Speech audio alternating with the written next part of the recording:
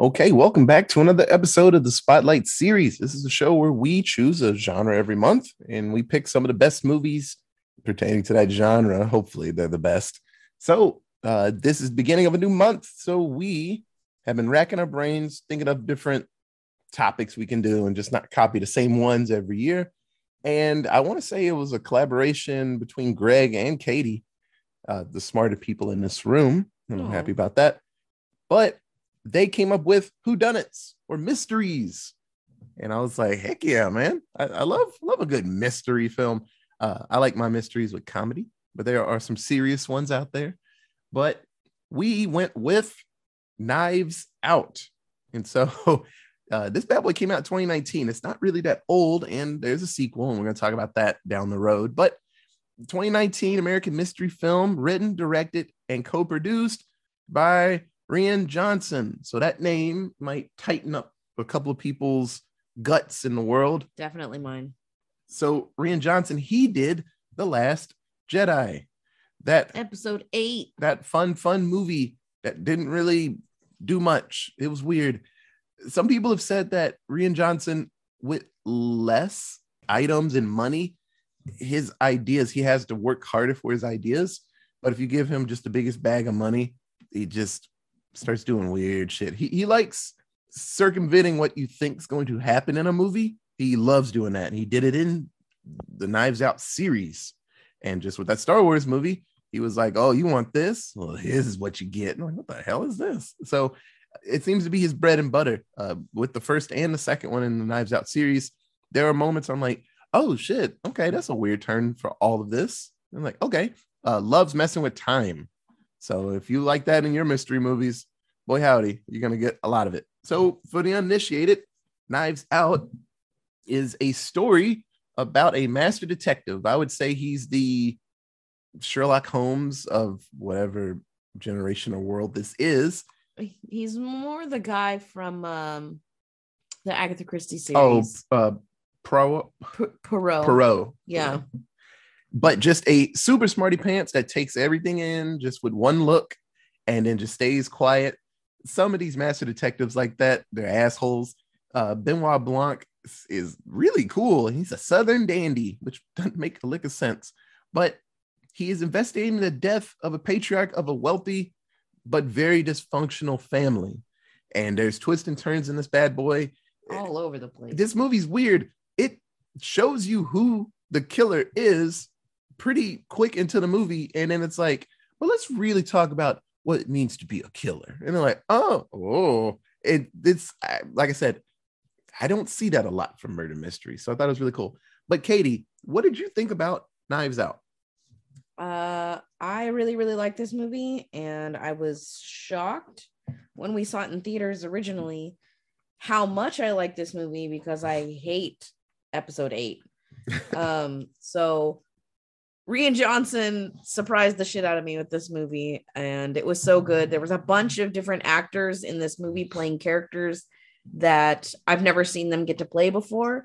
Like, you really get to see Chris Evans be like a smarmy asshole, and you get to see Jamie Lee Curtis as this like bitchy like eldest kid. Mom type, like mom figure. And Michael Shannon. Michael Shannon's always like, his characters are pretty similar, but the little kid, the Nazi kid, Jaden Martell, he was in the It movies. Yeah, in the It movies.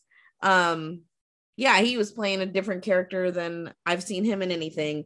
And yeah, Christopher Plummer being a nice guy instead of just fucking wild as hell, because in his old age, Christopher Plummer has been playing an asshole for a while, and this time he wasn't. So it was fucking fantastic. Greg, maybe it's Rian Johnson or Rian Johnson. I don't know, whichever one you want to say. I'm probably fucking it up. Perhaps he just needs to stay away from sci-fi. Maybe that's the key for him. I feel you on that, because this is highly entertaining. I can't say that I'm well versed in this genre of film as far as murder mystery, whodunits, someone in this room did it, we're sitting here until we find out type of style. which Yeah. clearly has a very, very deep history. Can't say I'm exactly well versed in it, but for someone who's somewhat more on the novice side of these things, this was this is a great foray into the genre for sure. But coupled with just the whole mystery of it all, the unique take on knowing who did it and in advance, and not necessarily it trying to be about finding out who did it, but in its own little twist. But I couple that with the fact that this is such a hilarious take on some of the worst type of people in our society, as far as ignorance in as far as ignorance between varying cultures, as far as the entitlement of some people who were, for lack of a less cliche free phrase, born with a silver spoon in their mouths. Yeah.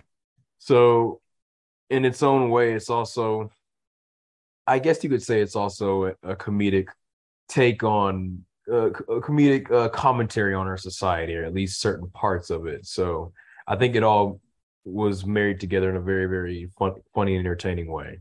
So Katie said that we watched this in the theater. I don't know. We didn't go first night, did we? I can't remember. It was close to first night. It probably wasn't exactly first night, but it was probably that weekend, I think. Yeah, this was before COVID. Time is weird. The fact that it's only 4 years old feels weird to me because it felt like more than 4 years old. But like I said, COVID just added like 2 years to everybody.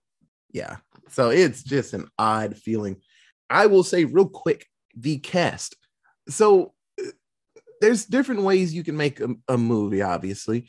But when it comes to casting, you can either have a movie where Katie is the hot new thing and she's going to be front and center in everything for the movie, and everyone else, they're up and coming actors. Or you have Katie and Greg, and it's like some buddy cop thing, and they're both awesome actors, and everyone else is kind of meh. Or you can take it actually has a name where when every person in the movie is an established actor, a ridiculous actor in their own right, and you play it like that. And it has a name, like an ensemble movie, something like that. But I love when they do it. I've seen ones that fall completely apart. Think about the scary movies past like Scary Movie 3, where it's everybody that pops up is someone famous for like 10 seconds. And then it's just like, oh, hey, look, Shaq. Oh, Shaq's gone. It's like that. But this movie, it's great. And I think the genre works out for it. The closest thing I can think of this type of genre where ensemble murder mystery, we reviewed it a couple of months ago. It was The Hateful Eight, because that was a one-act play in a room when they're trying to figure out why the fuck everything's happening. So I like that. Every person in that movie was a great actor. But like, yeah, Daniel Craig, Chris Evans, Jamie Lee Curtis, Michael Shannon, Don fucking Johnson. You know what I mean? Like he was an actor. Was it Miami Vice back in the day? Toni Collette, she was in Hereditary. She was the mom in that crazy ass scary movie. Lakeith Stanfield, I love him. I liked him in Death Note, that movie where he played like a Benoit Blanc of that world.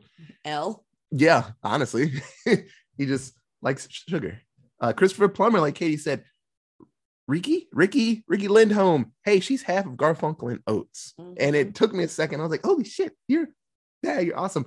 I didn't realize, but later in this movie, he's on the screen for maybe 2-3 minutes. He's the counsel when he's talking about the will. It's fucking Frank Oz, the voice of Miss Piggy.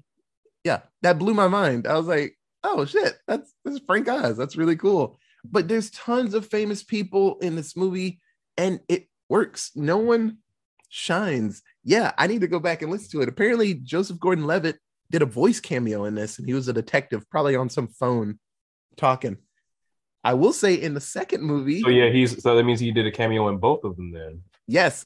Thank you, Greg. Because I was going to say the voice of a weird, scary sounding gong, as well as Joseph Gordon-Levitt also, right? Yes, he was the voice of the gong that says automated gong voice of the massive island clock. I don't know how to even describe that any better. Fucking weird. So yeah, this movie's absolutely amazing. And you know me, if the supporting characters are great, you can get me through a movie. The main character can be ass, but fortunately for this movie, the main character, the like almost main character, the fucking antagonist in this film, everybody was just great. This movie is really, really good. Some people might get a little twisted up with the time situation because what they do, they'll show you how things should have gone, and it's like, oh, Greg went to the mailbox and he like scratched his ass and he went inside, and it's like, actually, from this point of view, that was actually Katie dressed up like Greg, and Greg was actually driving his car around the corner. I'm like, what?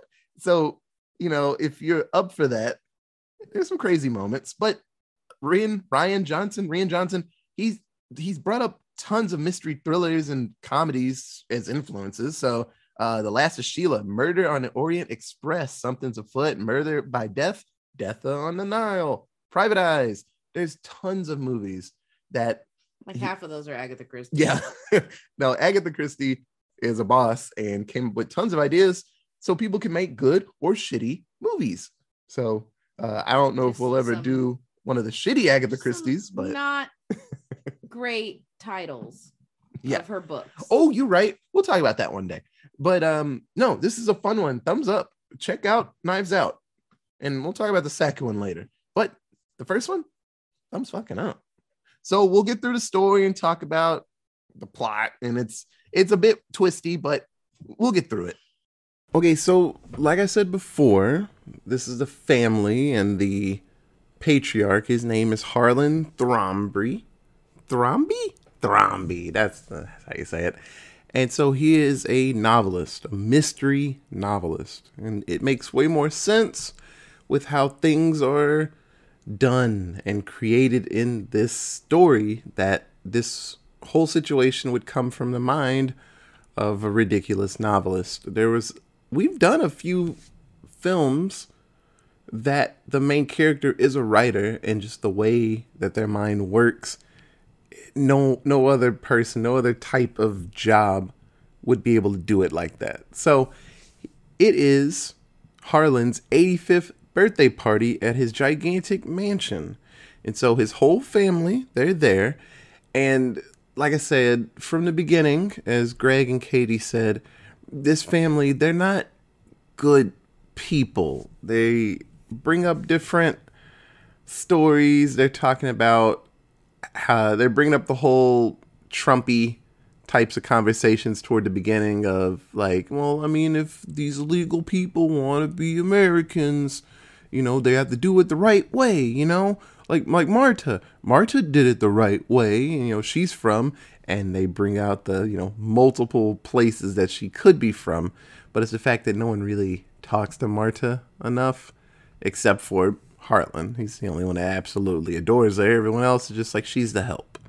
So we see that the family, they're celebrating this party, and even at towards the middle or end of this party, we see that the grandson Ransom, he pops up for a second, and he has himself a little bit of a arguing match with the grandpa, and then leaves in a huff. So, like I said, this movie jumps around time-wise. You'll see a certain situation, and then they'll back up a little bit, and then I'll actually show what really happened, and they'll go a little further back, and like, oh, in this. So we see the next morning after the party that Harlan's housekeeper, Fran, finds him dead with his throat slit.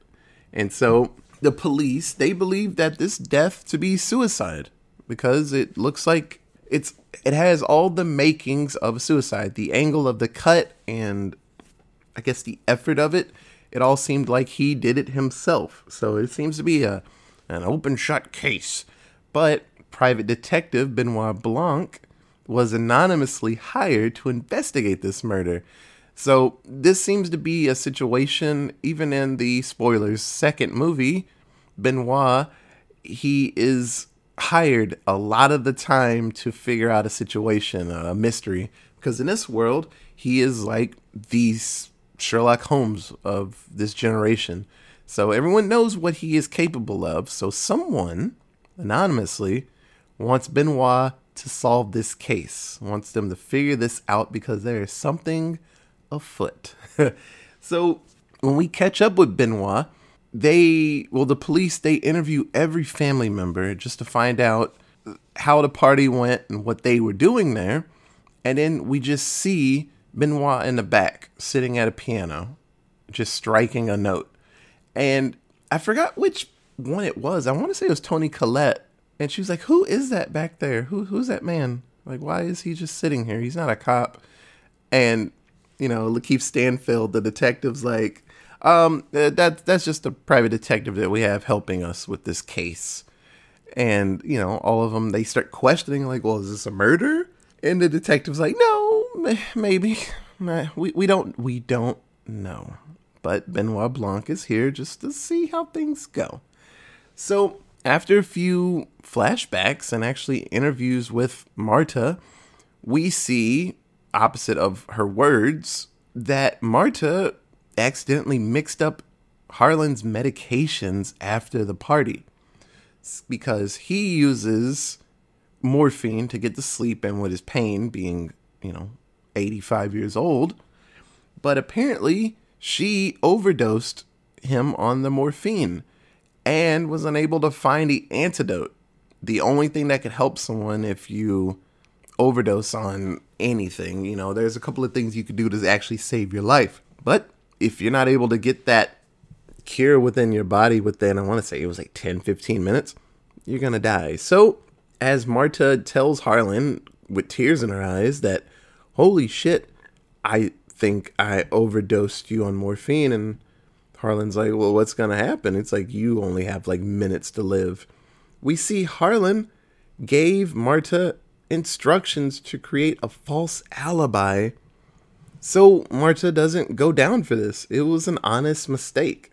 And Harlan, being the, novelist, the mystery guy that he is, he's fine with the situation. He's old and his family, they're crap. He don't really care about anything.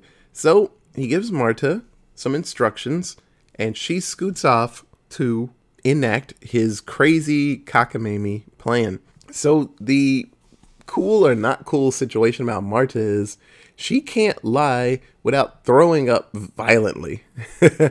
So Benoit, he understands that that's her weakness. And so he's asking her questions, and she answers the questions, but she gives a very incomplete, broad term answer.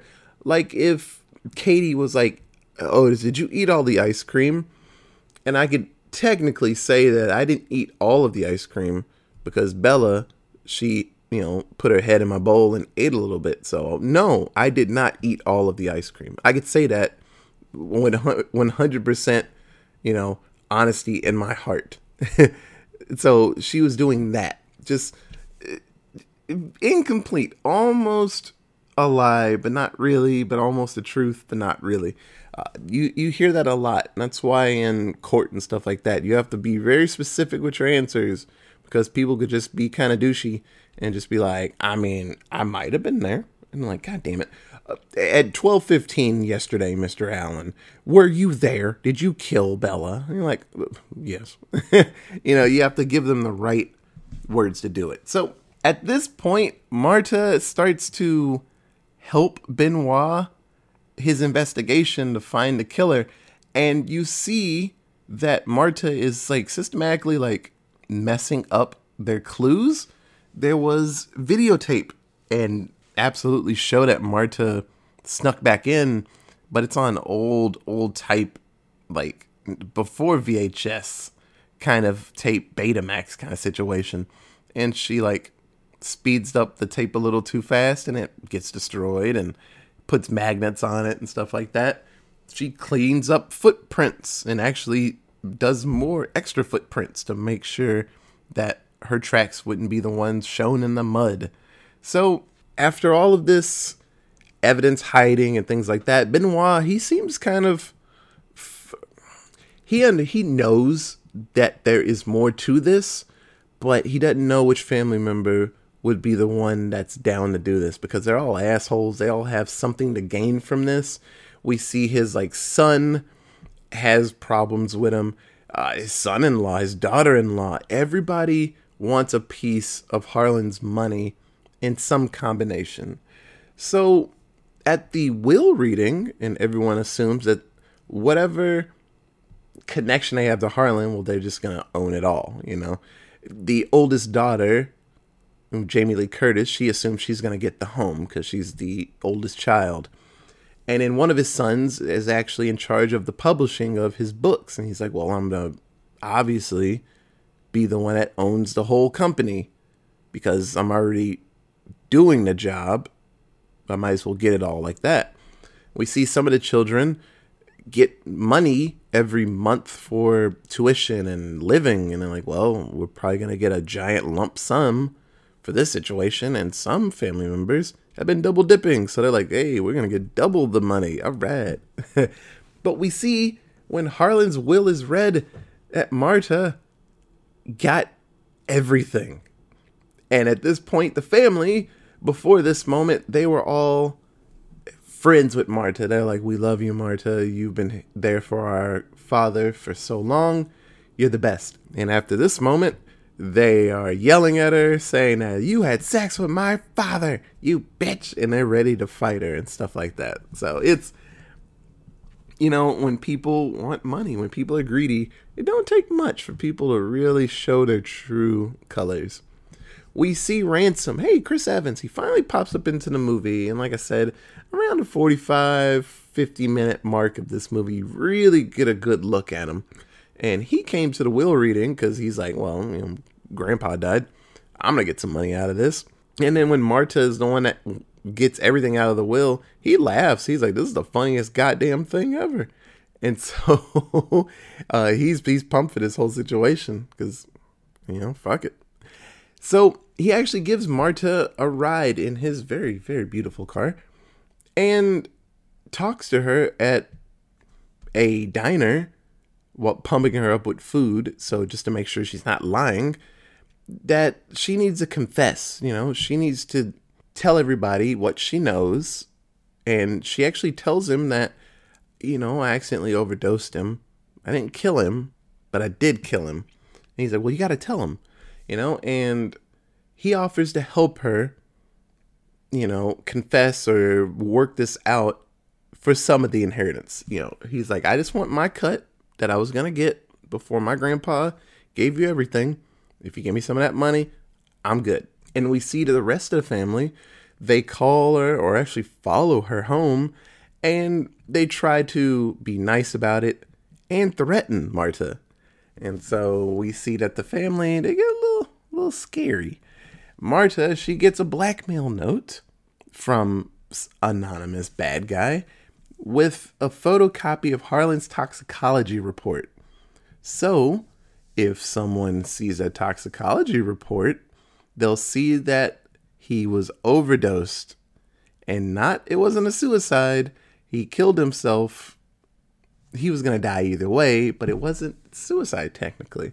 So her and Ransom, they drive to the examiner's office and they find that it was burnt down. They're like, oh shit, the blackmailer, they like burnt the place down. So they're the only ones with evidence that Marta overdosed Harlan. So Marta, she gets an email from the blackmailer saying that we're going to meet up and we're going to take care of all of this.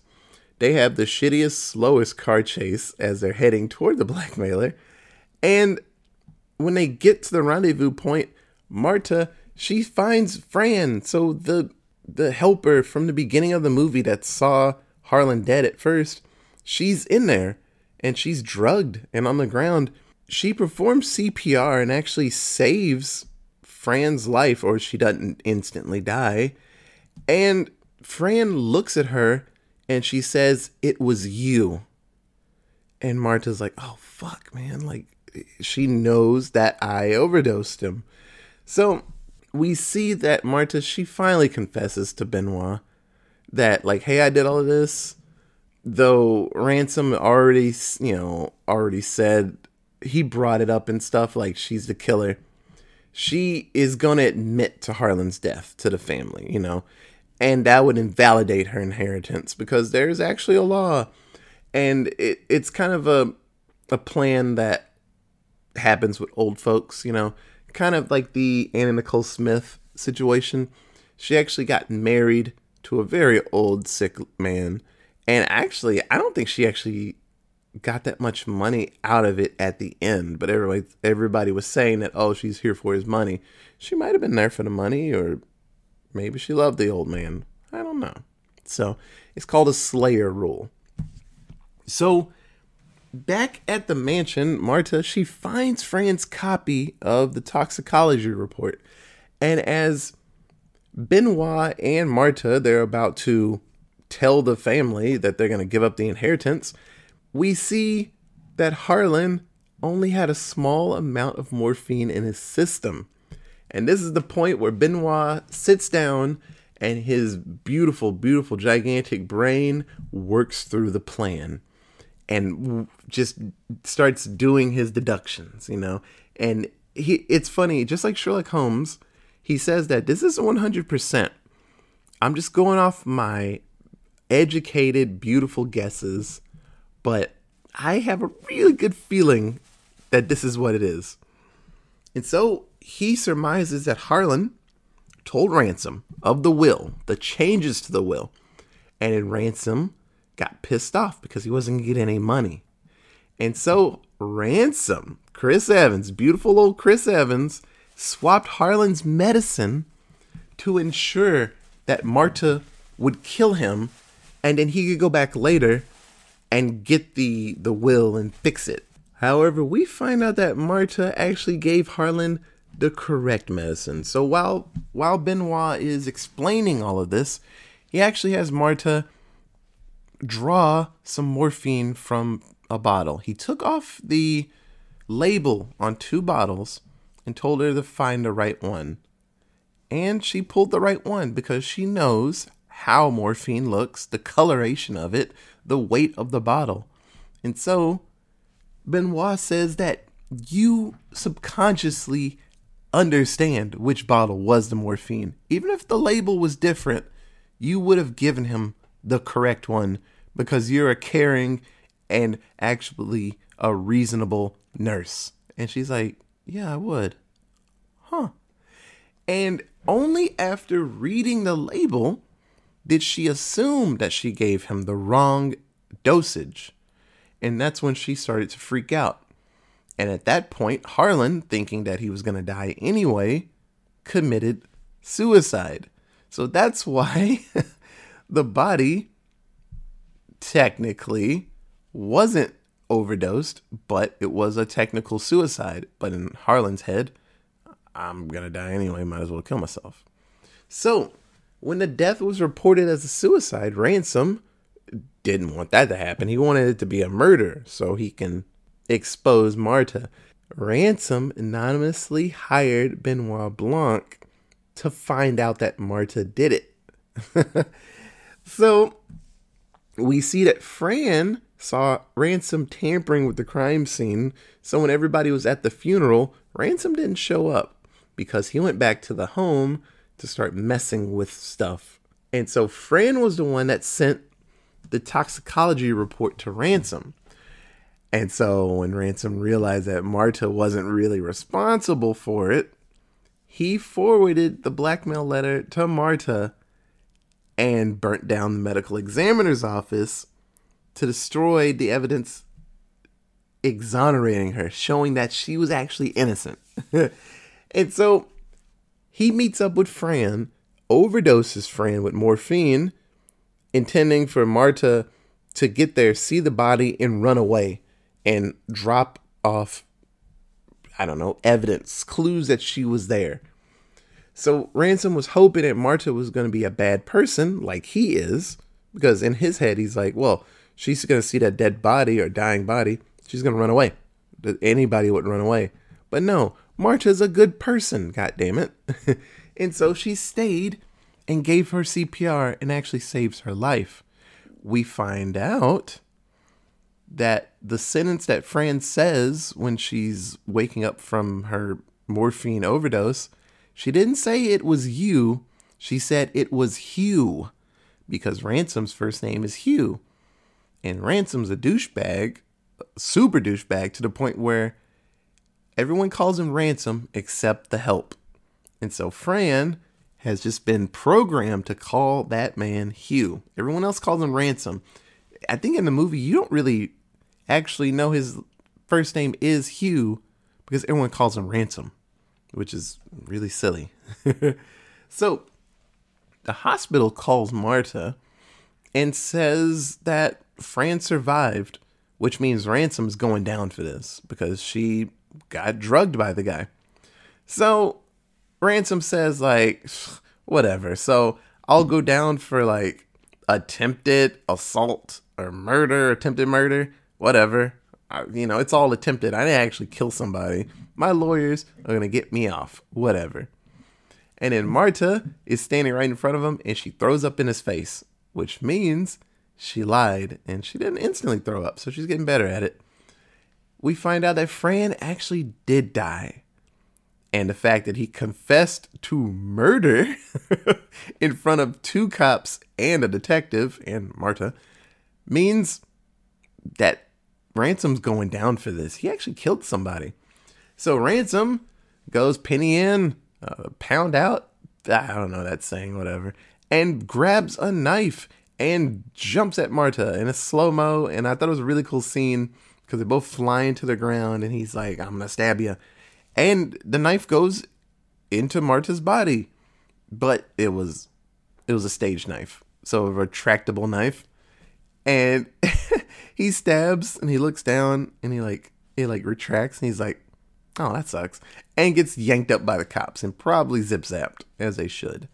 So Benoit sits down with Marta and he actually tells her that he suspected from the beginning that she was involved with the murder. And she's like, how did you know? And he's like, your shoes. And there was blood on her shoes. Just one little good drop on the shoelaces. And he's like, I saw that at the beginning. So I knew you were involved with this. But the fact that you were so, I don't know, innocent or helpful, he didn't think that she was the killer. But she knew that she could guide him to the killer of this. Though technically, she was the killer, kind of. In a sense of the words. So we see as Ransom is taken into custody and the family's like, what the fuck? Why is he arrested? A couple of plot points that I didn't bring up come up. We see that Jamie Lee Curtis, her husband, has been cheating on her.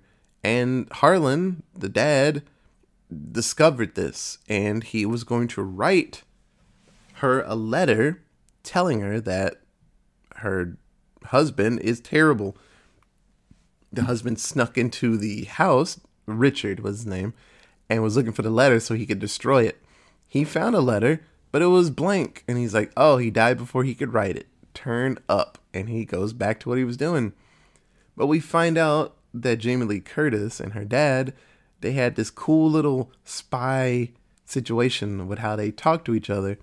And so she puts a match or a lighter up to the paper and the writing appears. And it tells her that her husband is a cheating piece of shit. And so we see that's falling apart. And honestly, everybody else in the family, they're probably not gonna get their money. And we see Marta come up to the balcony of the home, which she now owns. And with all her millions, probably close to $1 billion of dollars, with the Thromby family gathered outside looking up at their new, I don't know, person in charge of their family. And Benoit scoots off to do another, I don't know, fucking mystery.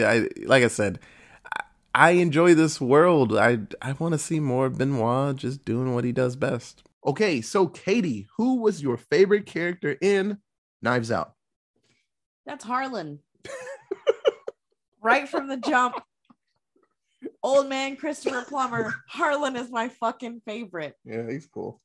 He started out this whole thing and just like shut down all his family members and said, no, you're not in the will, and protected Marta as best he could because she was his only true friend. She was the only person who was showing up for him and taking care of him and gave a fuck about him.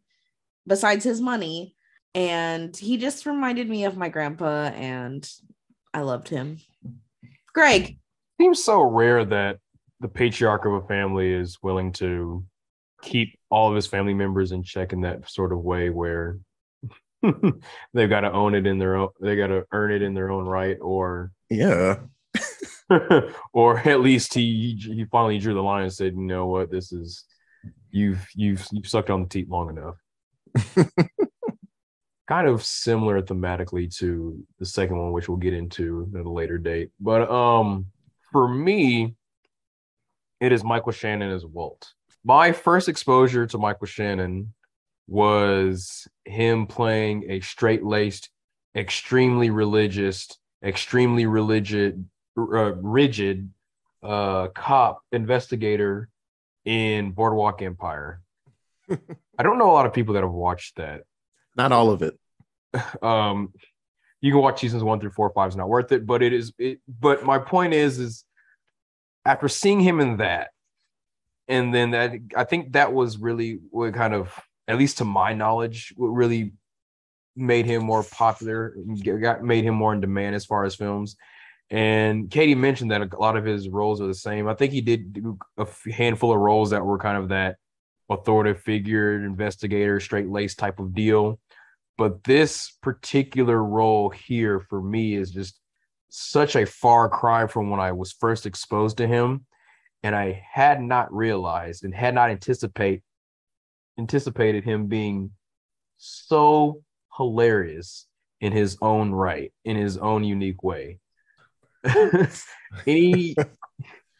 For me, a lot of times, my favorite character is the person I find to be most quotable, or the quotes that I keep going to, or the ones that are most memorable for me that I would just throw out there with my wife, just in passing, in situations that have nothing to do with the film whatsoever, but it reminds me of it. And for me, just how he was such an entitled jerk in this film. He delivered in such a hilarious way. It wasn't a way that you hated him. It was just in such a way. I just had not anticipated him being as funny as he was. And he has lines that I, to this day, quote, including when Chris Evans as Ransom is chilling there eating his cookies, and the whole family is going off on him. Maybe Harlan left you some milk in the wheel too. And he's just want some more cookies? I mean, gets all up in his face. The fucking cookies like shaking him. You want some more cookies? Wild. Oh man, just for me to not expect him to be that funny was what made him so great. And he kept coming, he kept bringing it, and I think he was cooking throughout, and I absolutely loved it, and I absolutely love him as an actor. So anytime he's in the film, he's one of those actors and actresses now. I'm to the point where if they're in it, I will give it a try just to enjoy that person. So I am torn. I have said multiple times, if the villain is cooking and villain doing good shit, I'm down. I'm down to clown. And like I said, if main character is doing good, I'm down to clown. So I'm super duper torn. But I think my honorable mention, damn it, I'm hurting. I think my honorable mention is Benoit Blanc. He's absolutely amazing in this film. And it's funny, he's not technically the main character. He's just kind of just there. The story's about Marta. And he's the ultimate point guard of this film. Yeah. Like Marta's trying to dip Benoit's sight and actually figure out what happened, even though she knows that, like, I killed him. I saw it. It went down. She's trying to work out the pieces. And then when Ransom pops in, he pops in like 40, 50 minutes into the movie. And then everything changes when he pops up. So it's crazy, but Benoit is absolutely amazing. And I'm happy we get more of him later on in the other movie. And they said they're doing 3 of them, and we'll see what happens afterwards. So we're going to get more Benoit down the road. But I think my number one person, if it's not Benoit, it's Ransom. It's weird. Me and Katie, we love these characters, Marvel characters, when they do, Marvel shit, and he was Captain America for at least a decade. Mm-hmm. And to see him pop up on screen, you're like, oh, here comes Chris Evans. He's gonna be great. Oh, he's a piece of shit. To be fair, Chris Evans is why this movie did so well. Yeah, honestly. Chris Evans, fresh off Endgame, is why this movie like skyrocketed in theaters. You know, like everybody likes a murder mystery, but women were lining up like, oh, Chris Evans is in that. Let me go see that. And it's funny. He comes in. One of the first things he says to everybody is just like, "Eat shit, eat shit." Oh, you eat a lot of shit. It's just everyone hates him. To which Walt responds, "I am not eating one iota." I love it. This family's so dysfunctional. Even before Ransom pops up. And then when Ransom gets there, he just sets everybody off. He's that type of just line stepper. And all through this movie, it's a shame we didn't get more of him, but he popped up at the honestly right time. And then you're like, oh, you're bad. Oh, you're super bad. And then, at the end, when he looks at Marta and he's like, well, in for a penny, in for a pound, and jumps at her with a knife. And he's like, I'm going to kill your ass. And it's like, oh, it's not real. He was disappointed. He's like, man, I for real tried to kill somebody in front of me. He's like, man, but he was amazing. Chris Evans, give me more evil Chris Evans. That shit was great. It was absolutely great. And big ups to him wearing puffy shirts and sweaters because I guess they didn't want Ransom just to be a super yoked man. So I mean, they tried their best to not show off all the super duper muscles that he probably still had from Endgame. So he's like, yeah, just stay puffy. Just stay puffy, Chris. Can't show off all the muscles. That wouldn't make a lick of sense because he's make look pricky with the sweaters and he had to have that whole air of arrogance to him. Yeah, because he's the type of dude that wouldn't be super buff. He's a little asshole. So, Katie, who is your least favorite character in Knives Out? So there was a two-way tie for a least favorite, and it was tied between Jacob, who is the little son. The little Nazi son beating it in a restroom. And Joni, who was the daughter-in-law of Harlan. And she was like double dipping and pretty much fucked her daughter out of her daughter's rightful inheritance because she was double dipping on the college funds and just fucked everything up. So she got the two of them ripped out of the will because of it. So like, just don't do anything. Like if you would have just fucking done things normally and had Harlan paid for her college and then, maybe just ask like, hey, Harlan, like, she's in school and everything's that whatever, but like I'm also struggling financially. Can I get a little bit? Like, It wouldn't have been a fucking like $100,000 every year for 4 years, but the man was loaded. Like he would have helped you out, and instead you cheated him, and you fucked your own daughter because you're a selfish bitch. Well, I think just this overarching metaphor in both of these movies, we'll talk about the other one, is just putting on airs, trying to make yourself look better and not like you need help or anything. It's like, you want everybody to think that you're just like balling out of control and stuff. He's like, oh, I got money and stuff. And it's like, oh, I am fucking broke. Help me. Everybody does it. No matter what your tax bracket is, I guess. But we definitely see it in movies a lot more where just rich people who are going through a hard time financially, quote, hard time, you're still fucking loaded. Just hard time, baby. All they do is lie. So fuck both of them. Son of a plumber. Greg. Hard times. For me, it is Jacob Thrombey. And be a triple hit right here. Yeah, that little Nazi. Maybe the wiener. It actually has nothing to do with Is it the racism? Because he sure does call Marta like a couple of really bad names. Anchor baby. It actually has nothing to do with the character itself, more so. Well, at least it doesn't have anything to do with the character within the plot, if that makes sense. It has to do with what that character was given in the film in relation to everyone else. Oh, nothing at all. Exactly. That's my point. This character really, truly doesn't bring that much to the table as far as... He had nothing to do. At least in relation to everybody else. while everyone's cooking in some sort of way. And even if they're despicable people as characters, there's still at least funny or have something to do, or garner some sort of reaction out of you in some sort of way. Whereas for me, he was just kind of there. So just by nature of not delivering as much as the other characters do, which obviously is not necessarily the actor's fault, that's why he's my least favorite character. I'm gonna triple dip on that, and that was the biggest reason I didn't really like Jacob. The actor, we saw him in It, the first chapter, did great. He's fucking the leader of the losers, fighting a fucking fear clown in the sewers, man. He did a great job in that movie.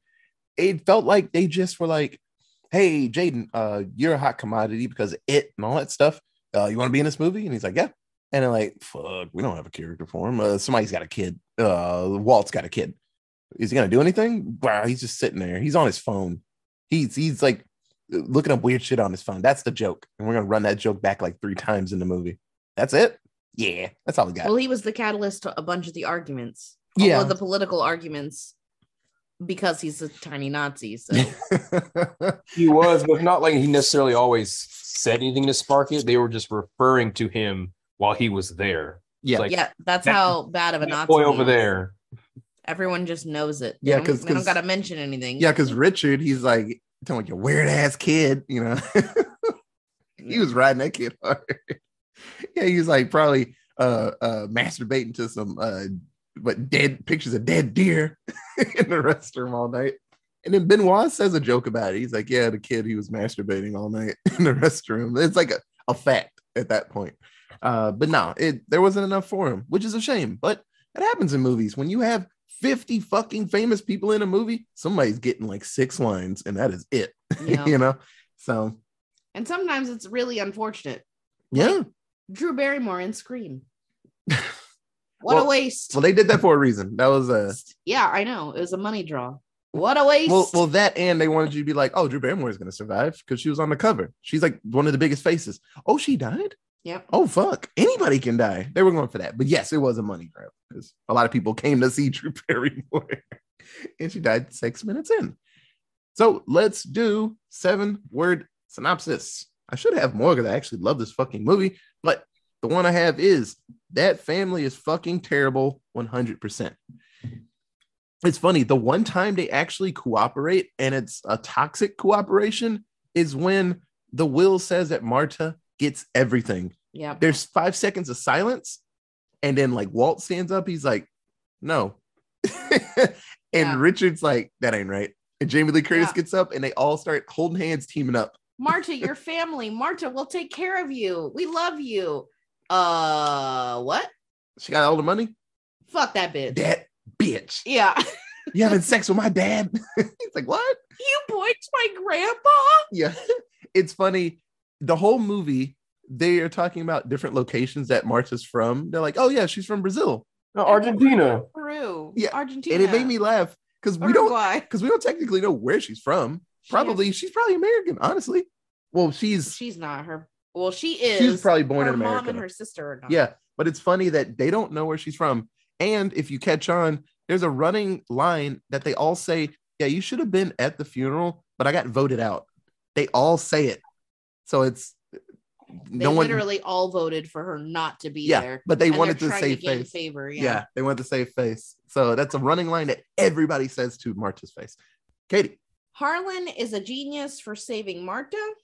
Yeah, that's what happens when you're a fucking crime author. I've seen this multiple times. Crime authors and science fiction people, they're like, oh, we do this, or that. I'm like, why do you think like this? He's like, I don't know. A lot of women think like that. Yeah, you're right. And murder podcasts and like crime shows are not helping. They're just making it worse. Okay. Marta trusted them baby blues too much. She sure did. I can't blame you. I would have fallen for it too, Marta. And cable knit sweater doing the Lord's work.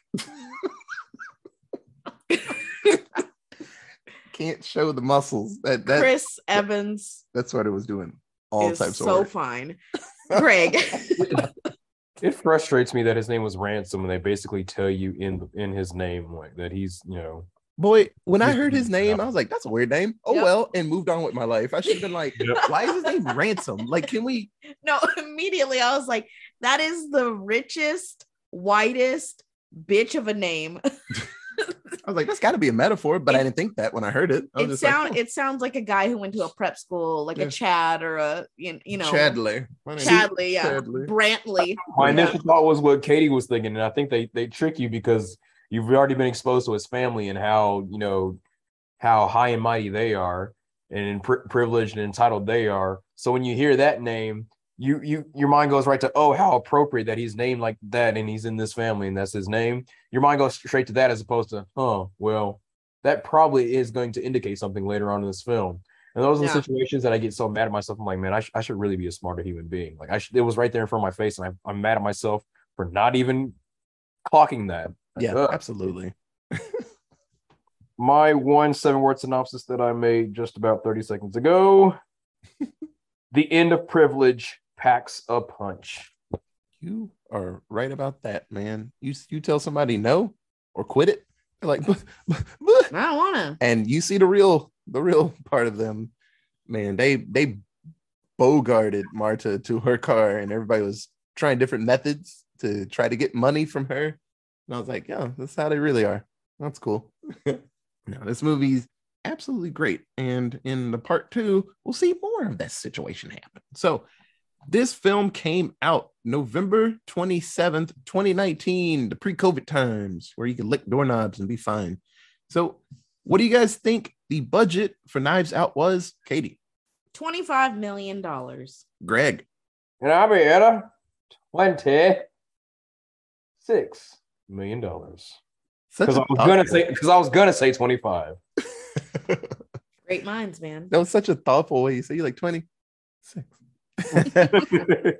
So I understand where you guys were coming from with the mid 20 bet, but there were a lot of famous people in this movie. So the budget was 40 million, which still seems a bit cheap for me for the folks that they had in it, but maybe there was some favors popped in, which happens in a lot of movies. Well, like, here's Surely. the thing you got to think about the complexity of the script. A bunch of actors are willing to take price cuts because of the complexity. for sure. Like if the script is really good, which this script is really good, like the way that it all intertwines, everyone would have been like, yeah, I'll do that for, cheaper than usual. Yeah, I for sure would take Like less to be in Captain it. America got like, I'm sure $40 million for Endgame alone. Like Sitting on that Captain America money, I think you're good. I think you can probably. exactly. I don't think you need. You're hurting for this check. Yeah, he's doing movies for He fun. was like, you pay me $1,000 and a pizza, I'm good.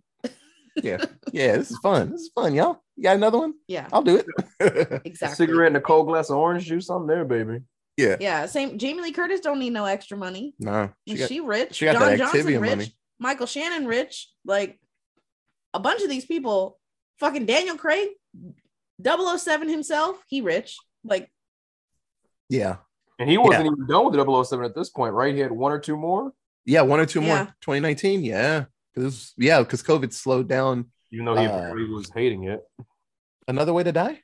the one that Billie Eilish did. Yeah. So that one got slowed down a little bit because of COVID and stuff. But yeah, they couldn't hide him because he was wearing the tightest fucking shirts. They couldn't hide his yokeness. But hey, what are you gonna do? So, what do you guys think the box office was, Katie? 200 million. Good go. 199 million. Greg said, "You crazy as hell." Just wasn't ready for that number there. This movie was so big when it came out. Yeah, I watched Everyone was talking about it. I watched it very late, so I have no gauge of how well it performed. I wouldn't be surprised. That's fair. Our theater I was full. remember when we saw it, it was fucking full. That came out around what, Thanksgiving? Yeah. That's great time to release a movie, and everyone saw it. Thanksgiving? Everyone was Yeah, talking that's a about it. solid- No one that's would a shut solid up start. about like the twists and turns and how cool it was. So That's a solid time. So this bad boy made $311 million. goddamn. instantly solidifying that There would be a sequel. Mr. Johnson needs to make another one. So that was instantly going to happen. Unfortunately, I guess fortunately for Mr. Johnson, COVID happened. So that just pushed everything back a little bit. And it's funny. He kind of, like I said, we'll talk about the second one, but it's during COVID times, which I thought was cool that he had included included in there, because a lot of movies and stuff just kind of skips that little chunk of time in our life. But I thought it was pretty cool. I like the skipping of it. I don't need a reminder. Yeah, it sucks. Yeah, yes, it does. So, this movie made all the money. Everyone enjoyed it. It was different, like murder mysteries. Like I said, the closest thing to this, Hateful Eight.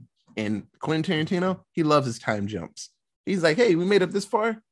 Let's reverse it a little bit. Yeah, there's people in the floorboards the whole time. I'm like, what the fuck? It's just, that's his shit. And so I can see Rian Johnson doing the same thing. He's like, yeah, we're going to jump backwards. I'm going to show you the real truth of this scene. So this is a fun one. So does anybody have anything else to say about Knives Out? It's really good. Go watch it.